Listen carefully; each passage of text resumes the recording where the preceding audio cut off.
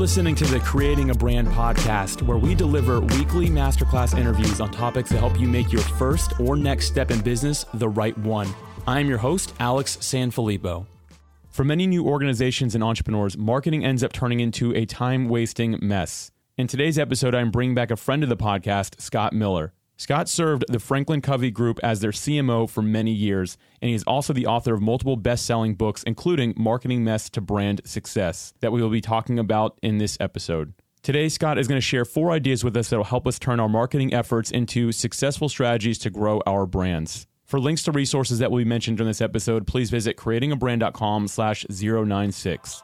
And now, here is my conversation with my friend, Scott Miller.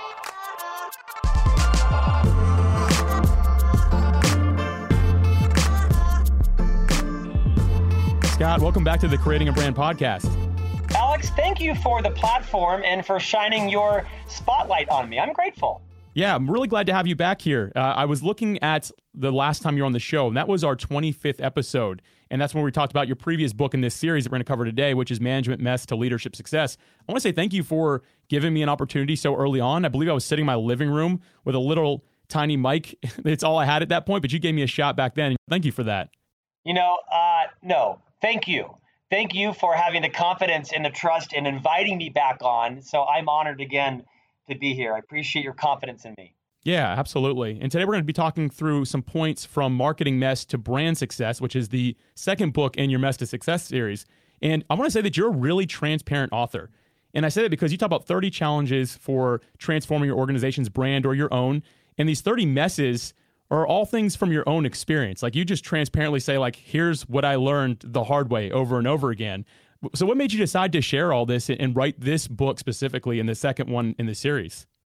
Well, as you mentioned, the first book was called Management Mess to Leadership Success. And that really was as you said, a raw, real, relatable look at my own successful, but not without messes, career. Mm-hmm. And so after hosting a podcast myself like you do and reading, literally thousands of leadership books over the course of my 3-decade career, there were very few books that talked about the underbelly of leadership, the downside of being a marketer or an entrepreneur for that matter, right? Or a business owner or solopreneur. So I wanted to write a series of books that was very positive in terms of aspiration, but was extremely practical in terms of, okay, let's talk serious, right? What is it really like to be a leader? What's it like to be a marketer? So the premise is based on the fact that we all have messes. Everybody knows them. Everyone's talking about them. Why not just own them? Like, own your mess. Because when you, as the leader, as the founder, as the owner, when you create a culture where you're comfortable talking about your fears, your messes, your mistakes, you make it safe for others to discuss theirs as well. Not to wallow in them, not to languish in the mess, but to move to success. So the whole book series, the Mess to Success series, is about calling out the messes of my career, or in some cases, careers that I've noticed, and sharing the insight, the vulnerability. So upstart leaders, founders, entrepreneurs, people at all levels of leadership can not step in the same pothole that I stepped in, right? Is to give back and say, hey, avoid this pothole coming up on the left. Don't do what I do. Don't say what I said. And I think it's been a successful formula. Oh, I agree. I think that it's a really great way to write a book. I love the transparency in it. As a matter of fact, I really like the last book so much and this one, but we're going to get into that today. The last day that I was in my corporate job, you know this, it was actually December 7th, 2020. I haven't shared this story yet with the listeners, so I'm excited to share this real quick. My last day at the job, when I was turning in my key, my computer, like, I brought a whole bunch of stuff. I didn't realize how many things I accumulated over the 15-year career I had in aerospace, but I was bringing that all back.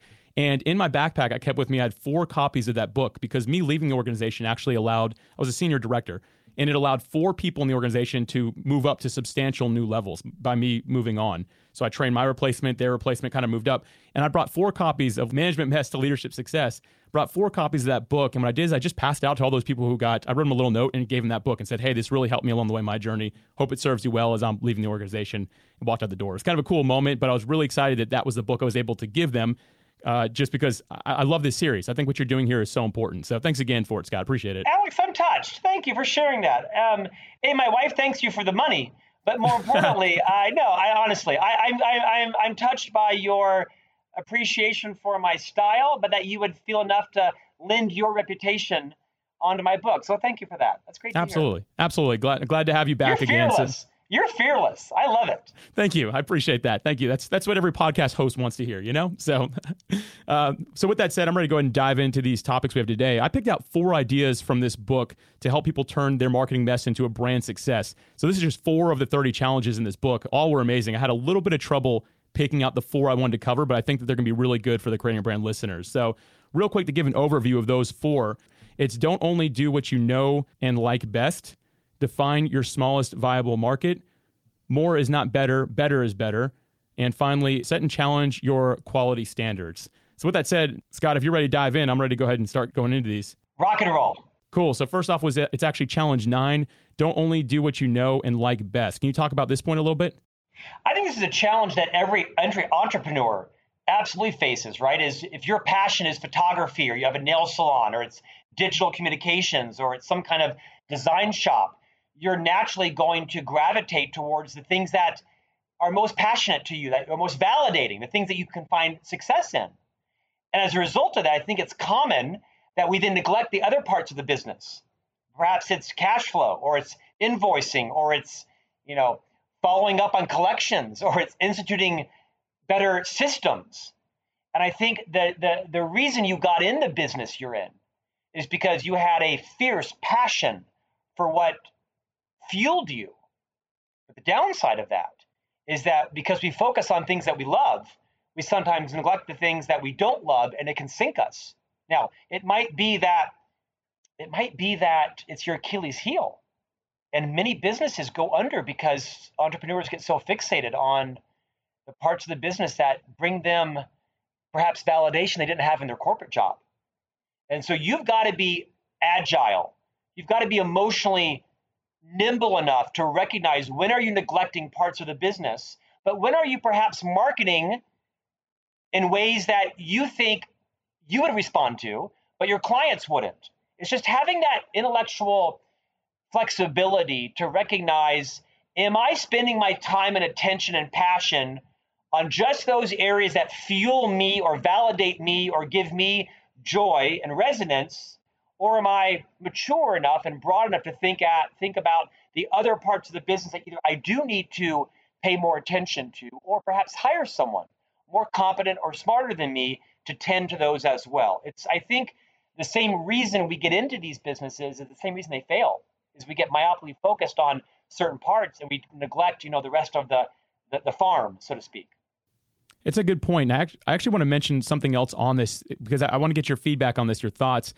I realize something that when I'm talking to people that are just doing the things they know and like best, although it may even have some positive benefits, they're sometimes very blind to what they don't know. And they get kind of stuck on this. Have you ever seen that happen where it's kind of like a revelation of like, oh, really? I'm only doing what I know and like. I didn't even think about any other perspective or anything like that. How can you tell somebody to kind of break out of that? I understand it takes some reflection and things like that, but what are your thoughts to that point? Well, I think it's all grounded in your self-awareness, right? I mean, humble leaders are more concerned with what is right than being right.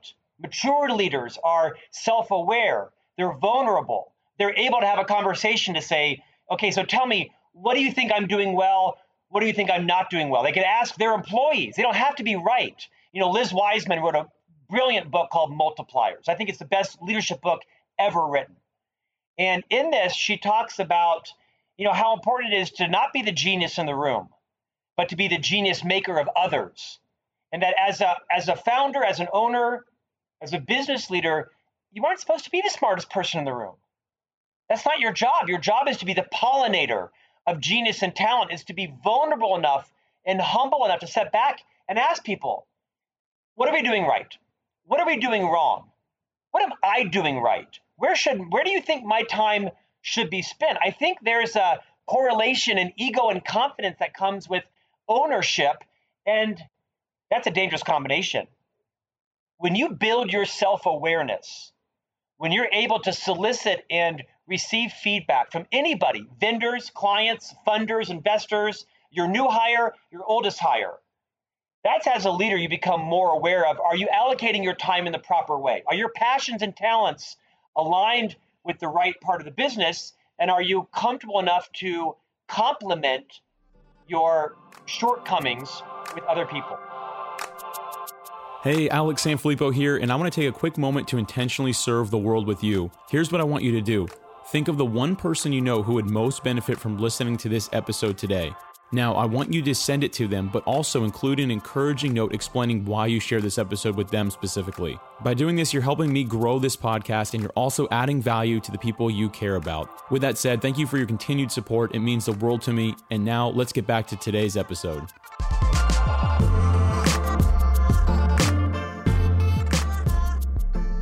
So moving on to challenge 11, and this is where you talk about defining your smallest viable market. Yeah. Well, Alex, I'm an aggregator, right? I'm not sure I've ever had an original thought in my entire career. I like to bring the wisdom of other people to, a democratization, so to speak. So this idea clearly calls from Seth Godin, right? Seth Godin is one of my heroes. I think he's phenomenal. He wrote what I think is the seminal marketing book called This Is Marketing about a year and a half ago. And with his permission, I co-opted the idea for the book. But it's counterintuitive to a lot of entrepreneurs, to a lot of business leaders, right? You think, well, I need to have the largest market possible, right? Who's going to buy your product? Everyone. Who's going to read your book? Everyone. No, your book is not for everyone. Your product is not for everyone, right? I think too many people try to boil the ocean. It's tempting. You're proud of your idea. You think everybody should be buying your toothbrush? Probably not. So instead of falling into the traditional trap of trying to boil the ocean, or what I call in the book, net fishing, casting a huge net out and catching every fish, including lots of tires and water skis, and a few grouper and a few eels. Spearfish is, think of what is your smallest viable market. Who is the first person that should subscribe to my podcast? What is their name? What is their profile? Problem do they have? Who's the second person that should buy my product? It's counterintuitive. It takes a natural level of discipline for a lot of leaders to think about their smallest viable market as opposed to their largest viable market, because probably in their application for their small business loan or for their pitch to their investors, they talked about all the millions of people who need this product, right? That's great for your investor deck. Now let's get serious. What is the smallest subset of people that could buy your product and then be just delighted with it and become brand ambassadors and passionate promoters and go out and sell for you on their behalf? It takes a lot of discipline, and oftentimes it takes an unnatural level of focus to say no to other great marketing plans and marketing channels, because you'll spread your bets too thin. I'd advise your listeners, think about, instead of what is the largest viable market. That's easy. Hard to fulfill, easy to brainstorm on a whiteboard. What is the smallest viable market, and how tightly can you define that?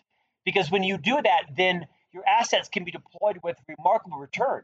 Your messaging can be fiercely focused on their exact circumstance. Go read, Clayton Christensen's work around circumstance-based marketing, right? What is the exact circumstance your ideal client is in, and how can you message and find them, and you'll find your business will explode.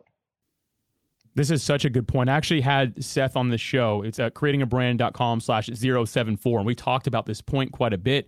And immediately after, I actually wrote an article because I listened to somebody speaking. They were talking about how they're having trouble with their book because it wasn't changing the world. That's why they wrote it, to change everyone's life. And I had like this internal struggle because I just listened to Seth and I really got this idea. And I wrote an article that got quite a bit of hate, unfortunately, but I think I called it Please Stop Trying to Change the World or something along those lines. But my claim to fame in life is that Seth actually emailed me after he read that article and emailed me and said, "Hey, I really enjoyed this." And I was like, what? Claim to fame. But anyway. You got to frame that one. Frame that one, brother. Print it off. But the point here, I think, is really important. And like you said, it takes a level of self-discipline to not think how big this could be, but how small it could be at first. How you can really define that individual. So I think this is such an important point here that a lot of people tend to skip. They think, what's the most I can get out of this, instead of, hey, where can I begin with this thing? Yeah. I think it allows you to calibrate your investments, your time, your focus, and get uber clear on, again, what is the circumstance my ideal client is in? Am I calling it by the right name? Are we using the same language? Do I know where to find them? Do I know how to message to them? Do I know how to make them lifelong customers so, again, they will go out and ambassador for me? as opposed to always being on the churn for an endless number of new clients. Now, obviously, everyone needs to calibrate this idea for their business and their product, but I think there's wisdom in this marketing challenge. Very few marketers have the discipline, because by the very nature of marketing, you're probably exercising your creative juices and all your design ideas, and I'll try this and try that. Yeah, you'll be trying it 5 years from now as well. It's a good point. Actually, this is a great segue into Challenge 13 from your book, which is more is not better, better is better. Can you talk about this a little bit and how this kind of relates? Yeah, there will always be more great ideas than there is capacity to execute them. And I think in our world today, there's so much focus on volume. I mentioned in the book and on the card deck, volume's great when it comes to online dating. Or beer, or pizza. But volume is not great when it comes to marketing. Your brand equity, your reputation is in direct correlation to your quality standards, right? Is to your reputation, to how effectively does your product work? How happy are your customers? How willing are they to promote you, refer you to somebody else? So again, there's a time for quantity. And there's probably more times for quality. And I'd advise your listeners to think about the concept that Brendon Burchard writes about. Brendon Burchard, of course, the famous everything, right? Book, Yeah. author, speaker, a good friend of mine. And in his recent book, High Performance Habits, he talks about this idea called PQO, prolific quality output. Prolific quality output. I'm a great poster boy for this. I'm hosting 2 podcasts. I host a book club. I run a division of a company. I'm writing 4 books this year. I'm a columnist at Inc. magazine. I'm a columnist at Utah. What? You can't do all of that with quality. So my books sell 50,000 copies, not 500,000 copies. And so for me, I follow the same process, right? I'm writing 4 books this year. And so perhaps I should take my own medicine, because a lot of us are validated by the volume of work we do. And I think there's great wisdom and insight in more is not better. Better is better. In fact, of the things I just mentioned I am doing, I have stopped doing just that many because it was suffering, it was showing in my quality. So I am trying to follow this principle as much as anyone. It's a struggle for me. It's a challenge for me. I write about that quite transparently in the book. Yeah, you do. And in this chapter, you actually list out a list of just powerful questions in this chapter specifically that I thought were really good, because it's one of these things that sometimes knowing what better is versus what more is can be difficult for some people, because especially when you're first starting in business, you feel like you need to be doing a lot, especially when the dollars aren't rolling in yet, right? Like you're starting a business, you feel like, okay, I just need to be doing more and more, but that can be a vicious cycle. At some point, I find that a lot of people that reach that level of that old Chinese proverb, which is if you chase 2 rabbits, you have no dinner, right? Because you're not going to get them both. And I think people get stuck in that. So well said, Alex. Clayton Christensen wrote a book with Karen Dillon and a third author called How Will You Measure Your Life? I'm giving your readers a lot of book recommendations today. Phenomenal book, How Will You Measure Your Life? And in this book, they reported a Harvard colleague who did a study that said that 93% of all, quote, successful companies achieved that financial success with what they called an emergent strategy, not a deliberate strategy, meaning that 93% of companies that achieve success do so with a different strategy than is the one they set out with. They had to be nimble and agile and change their mind.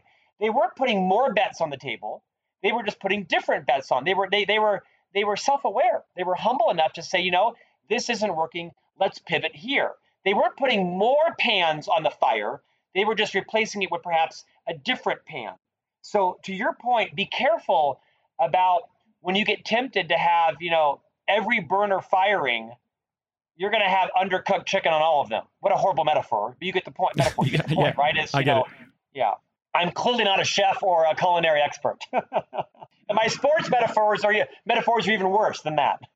You do reference food a lot in both these books, though. So I know that you at least like to eat. Yeah, you do. I hadn't noticed that, but you're probably right. Good times. All right. So challenge 30 is the last one I want to end with here. This is to set and challenge your quality standards. We've kind of touched on this a little bit, but I'd like to dive a little bit more into that, because quality is exceptionally important in today's world. I mean, it really goes back to what we just said, right? Is at the end of the day, your reputation is merely the collection of all of your decisions, right? It's do you deliver on promises that you make? And look at Franklin Covey's brand, right? I was privileged to be an associate here for 25 years. I was an officer for 10 years. I've since left the firm. I consult, I advise them, and I host their podcast. But I think one of the things that Franklin Covey is known for, just like Disney, where I worked for 4 years prior to Franklin Covey, is their quality. And nothing rivals the Disney experience. In consulting, nothing rivals the Franklin Covey experience, quality of our videos, quality of our consulting, quality of our products and materials. And so this is the idea of really just being fiercely obsessed with the quality of your deliverables, that your brand, your website, your functionality, your app, whatever it is. Don't cut corners, and constantly be willing to up your game. Don't become complacent. And it may be that someone in the firm, perhaps more junior than you, might have a better idea, might have a way to raise your quality. Because you are the owner or founder does not mean that your standard is always the highest. Because all of us become a bit fatigued and become complacent and maybe aren't as relevant on new trends and new competition. So again, you see similar themes here, right? Vulnerability, self-awareness, humility. Recognize that you are not the genius in the room. Your job is to be the genius maker of others, to ignite the genius of everybody, whether they're above you, beside you, or below you. And that sometimes when their quality might look different than yours, and sometimes might even look better. Yeah. So I want to kind of hone in a little bit here on the challenge your quality standards, because again, your background, everything that you've done with your teams, I mean, you've managed a lot of people. How do you continuously challenge these quality standards, and how do you know when it's time to challenge them? Like, because at some point you hit something, you're like, this is great, but how do you continuously evolve and get better and improve? What does that look like for you in your organization? Yeah, I think here's the wisdom I would say. There's a fine line between being a perfectionist. No one wants to work for a perfectionist because it's never good enough.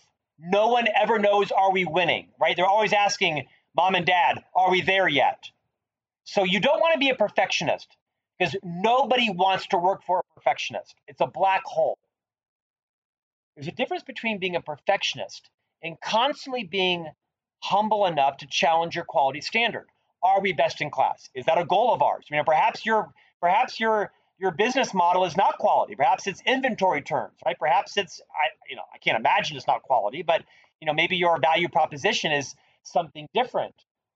But I think it just takes a level of introspection. It takes a different kind of person that recognizes I don't want to be a perfectionist.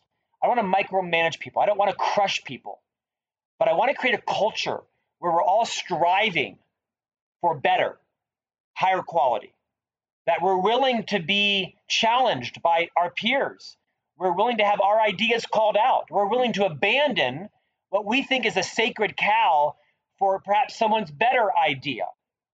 And so I'd encourage your listeners to be really thinking about when are you struggling with always having to set the quality standard and then being comfortable with that? And are you able, without exhausting and fatiguing people, including yourself, to thrive and get ignited around innovating, countertyping, prototyping, and kind of constantly moving up? Because if you don't, your competition is going to skunk you. So it's got to almost be a cultural imperative that we can win. We're comfortable saying we won. Let's celebrate. Let's toast the champagne. Let's go to Maui. Next week, we're going to raise our game. I think what perfectionists do is they never toast the champagne. They never go to Maui. They never gather everybody around and they get emotional. They say, thank you for your hard work. We crushed this. I'm so grateful. Everybody, 2 days off. Don't check your email. Don't check your voicemail. Go repair. Go take your wife or your husband or partner to the movies. Go have dinner on me. In 48 hours, we're going to come back and we're going to crush it again. You got to celebrate. And I think that's key to raising quality standards, is recognizing to everybody, we did it, and now we're going to go take a next mountain. What happens is perfectionists just keep on hiking and there's no end. This is such a powerful point, man. And I've got to say this, you're kind of speaking to me with this one. My mom years ago bought me this really nice bottle of champagne. I think it was for my birthday or something like that. And my wife and I kept it sitting there for a year and a half because I've struggled with this perfectionist mindset. And about a year ago is when we finally opened the bottle for a very small achievement. But she's like, listen, you got to get over this. I wrote a blog post about that bottle of champagne that I said, I think I call it something like what an unopened bottle of champagne taught me about celebrating life. And I just didn't do that. And also, I've got a year and a half left, not to date this podcast, but my wife told me I have to take her to Maui before 10 years. So I've got a year and a half left here to do that. So it's kind of funny you use those two things as a reference. But the point that you have here is just so powerful that we have to be willing to celebrate along the way. And like you're saying, that raises the bar of quality. And I've never heard anyone quite say it like that. So I think that's a really powerful point that when we're getting started, it doesn't have to be perfect. Be proud of what you release. Be proud of what you do. Then celebrate that win along the way. Love this point, Scott. This is so powerful here. Well, I was gonna mention, you're too young to know this probably, but there was a famous journalist and comedian named Erma Bombeck. Have you ever heard that name? I have not. I'm sorry. So back in the 70s and 80s, there was a woman that was very well known in America called Erma Bombeck, kind of like a clean version of Roseanne, like a really clean, like a wholesome version of Roseanne. But she was also a journalist and a columnist. And she was on Good Morning America. And for your listeners that are over 40, they have some context for Erma Bombeck. And Erma Bombeck wrote a series of books that are just absolute gems. But one of the concepts that she wrote about that always stuck with me, Alex, was she wrote something that she basically said, burn the damn rose-shaped candle. That candle that's sitting in your curio cabinet that's, shaped like a rose that you've had for 40 years. No, take it out tonight, light it on fire at dinner, and burn the candle. And all of us have so many metaphorical and literal things in our business that are sacred cows. No, open the damn champagne. My father-in-law bought me a bottle of champagne a year and a half ago, $300. I used it the next week. And he said, hold it for a special occasion. I'm like, this is a special occasion, whatever the occasion was. And he was offended, but he was kind of from that generation where you would not burn the rose candle. I used it the next week. I might die next week. So, you can celebrate too much. Don't celebrate people coming to work on time, right? Don't celebrate people because they answered their email. But as a leader, if you want to keep raising your quality standards, you'll be given the permission from your team to do that when they feel like you've acknowledged them achieving the previous standard. Man, this is such a powerful point. Scott, thank you so much for this.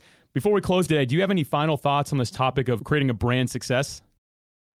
Yeah, the book that I wrote really speaks to marketers, but I'll tell you, I predict that the smallest viable market for this book is probably going to be salespeople. Because I think the biggest cancer in every organization is gossip. I think the second biggest cancer in every organization, regardless of size or longevity or tenure, is that constant tension between sales and marketing. Sales blaming marketing and marketing selling out sales, and that's a huge cancer. So the premise of this book is that you may be in marketing, but you're really in sales.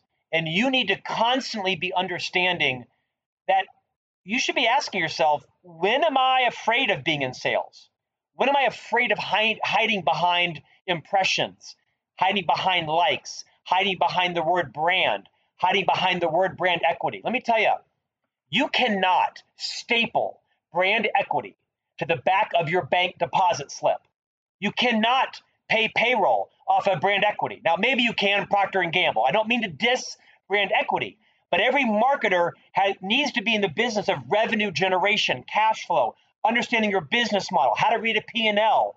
What is our money-making model? So my big evangelization is for marketers, of which I was a chief marketing officer, make sure that you are comfortable enough to challenge. When are you hiding behind different marketing campaigns and words like brand equity?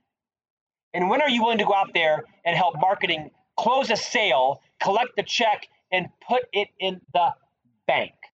Because cash flow is the lifeblood of every business. And if you want to become an indispensable marketer, you will align yourself closely with the revenue side of the business while still maintaining a passion for viable assets like brand and brand equity. Love it, Scott. That is some great final thoughts there. Great way to end this episode. Thanks for sharing your wisdom with us once again. I'm sure we'll have you back for the next book in the Mess Success series, which I'm excited about. So thanks again for being here, Scott. Appreciate you. My honor. Thanks for your friendship. Thank you, Alex.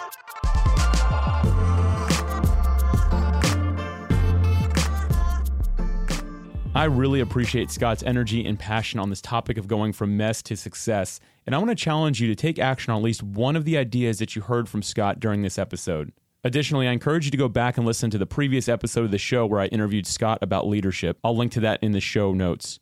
Scott, thank you again for being a guest and sharing your wisdom with us today. To pick up a copy of Scott Miller's book, Marketing Mess to Brand Success, please visit creatingabrand.com/096. Thank you as always for listening. I'm looking forward to bringing you another masterclass episode next week.